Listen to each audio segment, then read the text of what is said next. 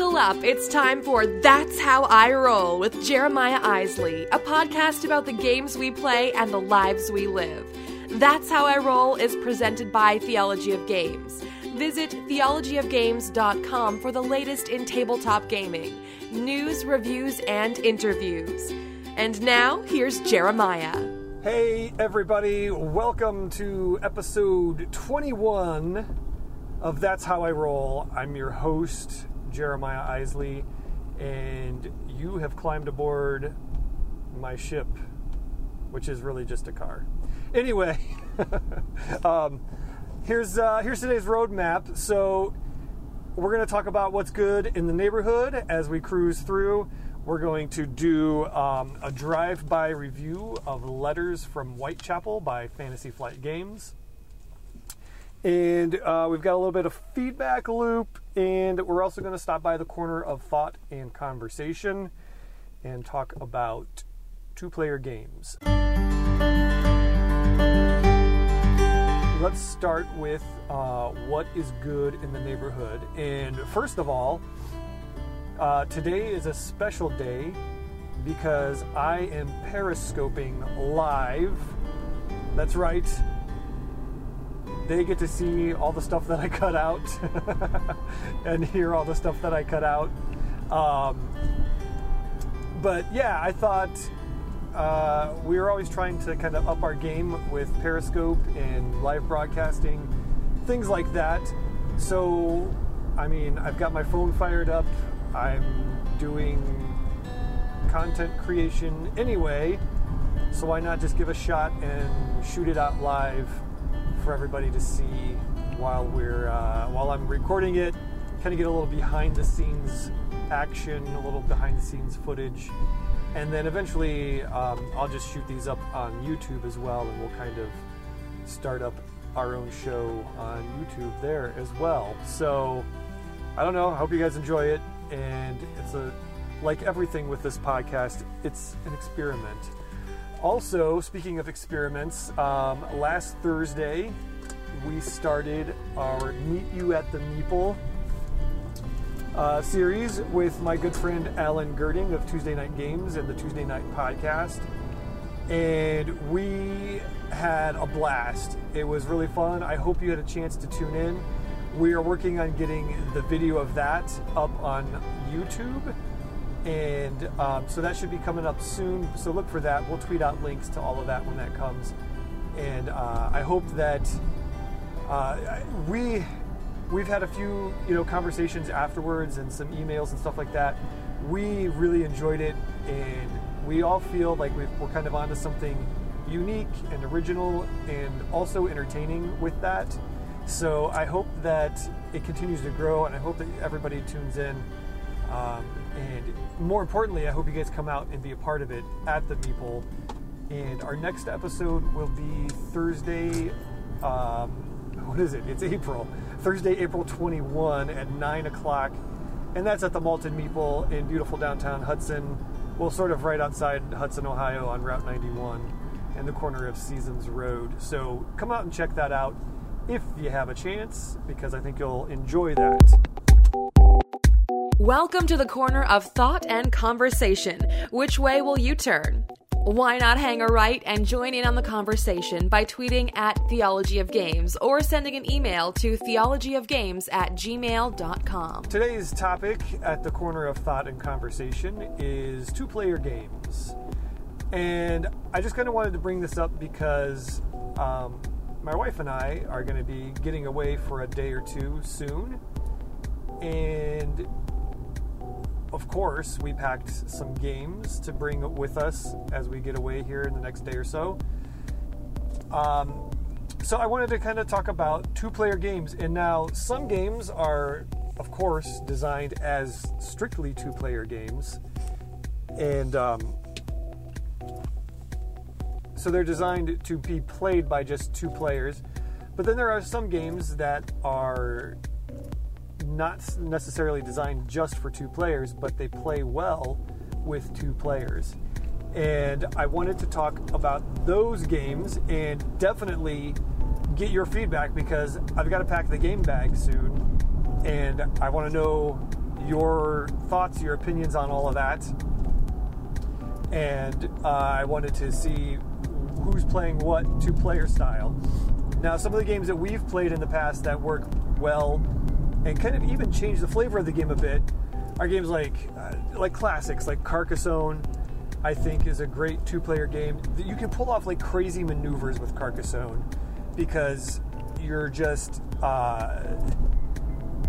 like, okay, I'm going to build this huge city and then I'm going to wrap around and connect to this other city, and it's going to be your castle, you know what they're called in Carcassonne. And it's going to take me like 7 pieces that I have to pull. But because there's only one other person pulling, you actually have like a 50% chance of pulling off those crazy maneuvers. So we have a lot of fun with that, and that's a good time. And we also play a lot of Kingdom Builder, which is a fun game that plays really well with 2 players. It gets really crowded when you play like 4 or 5 players, which is good, but we enjoy the 2-player sort of go around with Kingdom Builder, and also any deck builder, Dominion, Star Realms, DC deck builder, things like that. I feel like most deck builders don't benefit from having more than 2 players anyway, so I think a deck builder is a perfect 2-player game. And well, Star Realms is designed as that. It's designed as a 2-player game to start with, and then you can expand it into more players. Few of my favorite 2-player games that are designed for 2 players are things like Warhammer 40k Conquest from Fantasy Flight Games is very enjoyable as a 2-player game. Draco Magi, it's this cool like fighting dragons game from Robert Burke Games. Really very cool. Like there's a ranged combat system and a melee combat system, and you kind of play it in different phases, and each card has different abilities that help out. Some dragons are better ranged, some are better melee. Really cool little tight playing 2-player battle game. And of course, we just reviewed Battle for Solaria by Punch It Games, and that is up live on there's an expansion live on Kickstarter, but our review is live on Theology of Games as well. So those are some 2-player games that I feel are fun 2-player games, good stuff. I'd love to hear your thoughts on that as well.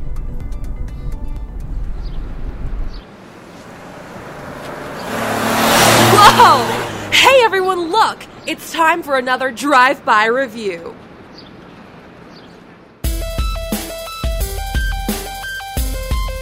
Okay, today's drive-by review is of a game called Letters from Whitechapel. It's by Fantasy Flight Games. It plays 2 to, I want to say 5 players, maybe 6 players, and it plays, the box says it's about 90 minutes, and it could be 90 minutes, it could be more, it could be less, but I would say that's a fair average for that game to play. But here's the cool thing about it, it's asymmetrical. So it's an asymmetrical game about trying to find Jack the Ripper. So you're in Whitechapel, which is a district of London, and you're playing, one player is playing as Jack the Ripper. The other players, whether it's 1, 2, 3, 4, however many it can be, I should know that. I want to say, man, it's like up to 6 other players. Anyway, you are playing as part of the Scotland Yard. Your police detectives, your constables, your whatever, and you are trying to find Jack the Ripper. So it's the board is huge. It's like this huge map of this area of London, and there are numbered spaces, which are the spaces that Jack the Ripper can move along. And there are intersection spaces, which are just black little squares, which are the squares that you move along with your constables and your police tokens or pawns. And what happens is you play it in a series of 4 nights. And so the first night, Jack the Ripper places out, there's only a certain amount of locations where a murder can take place. And so there's these white markers that go out, and some of them are dummies, and some of them have a red dot underneath.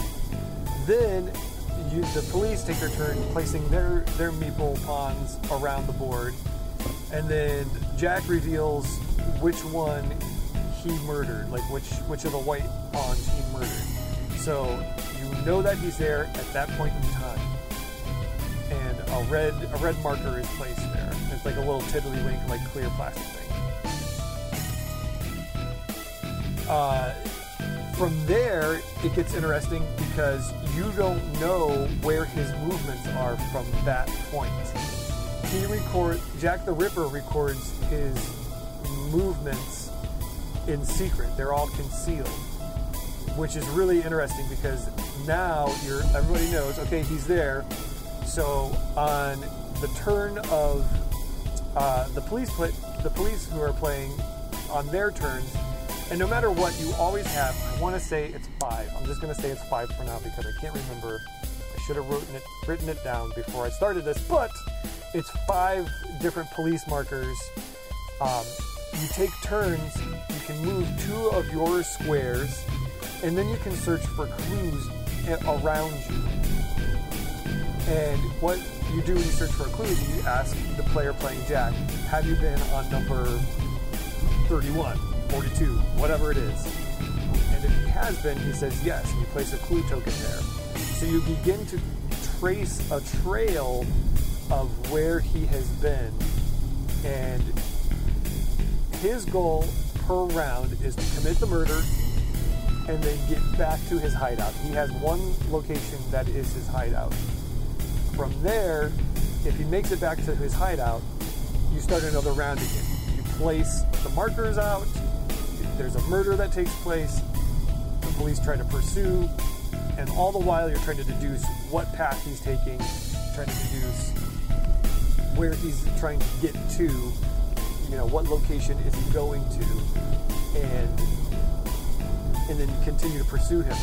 Once you feel like you may know where he is, you can say, I'm making an arrest at one of the adjacent spaces that you're at. Like if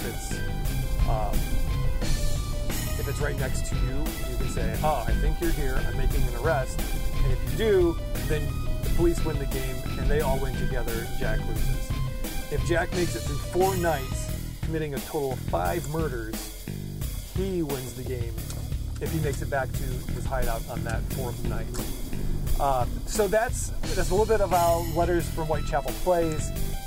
It is super cool. It plays really, really well. The police are just racking their brains. You're exploring the possibilities of the paths that he's taken.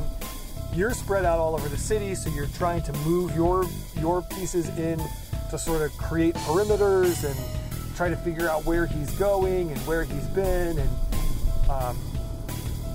we played it. There were 3 of us that were playing the police and 1 player who was playing Jack.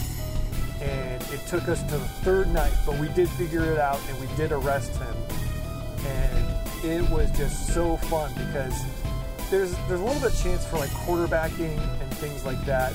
But for the most part, everybody's kind of putting their heads together and saying, well, if we go here, we can cut off this route, we can cut off this area of the city, we can rule that out if we can find XYZ number of spaces that he has been to or he hasn't been to. And it just makes for a really, really interesting and immersive game. It's a lot of fun. I really, really recommend it.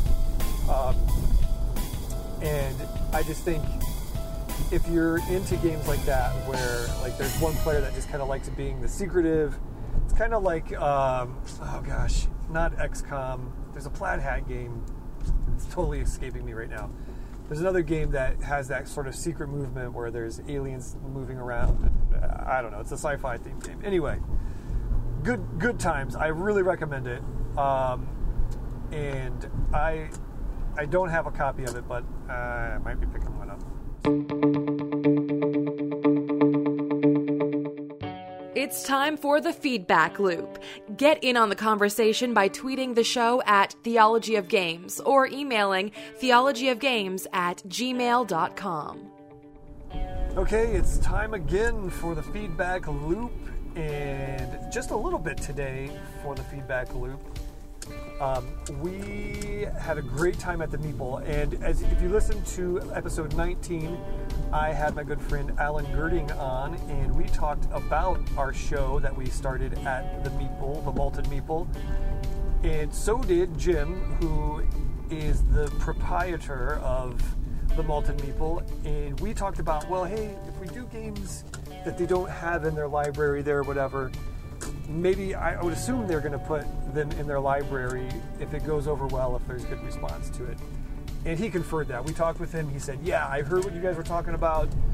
Definitely, if there's a game that comes on the show, Meet You at the Meeple, I will for sure make sure it gets in the library here. They're expanding what they do retail-wise as well, so they'll put it in their retail library and that sort of thing. So shout out to Jim for that. Thanks for listening. Thanks for contributing to the conversation. And that's all the time I have today. I just got home. Just a couple of things real quick. Again, would love it if you subscribe to the podcast on iTunes. Hit us up with a review and a rating. That helps us get seen by more people. That helps this podcast get more popular and makes it possible for me to do. So that's super awesome. If you would do that, take a minute to do that. Also, find us on Facebook, on Twitter, on all those things at Theology of Games. Check out theologyofgames.com. Be a part of the conversation today. I want to hear your favorite game to play with 2 players, whether it is an actual 2-player game or not. I'd love to hear what you guys have to say about that. Thanks to everybody that contributes on a regular basis. I'm Jeremiah Isley, and that's how I roll. Thanks for rolling with us today. That's How I Roll is produced by Jeremiah Isley and brought to you by Theology of Games. If you liked what you heard today, take a minute to subscribe, rate, and review us on iTunes. Thanks for tuning in, and drive safe. Tune in next time when Jeremiah will say, this will be edited out of the podcast.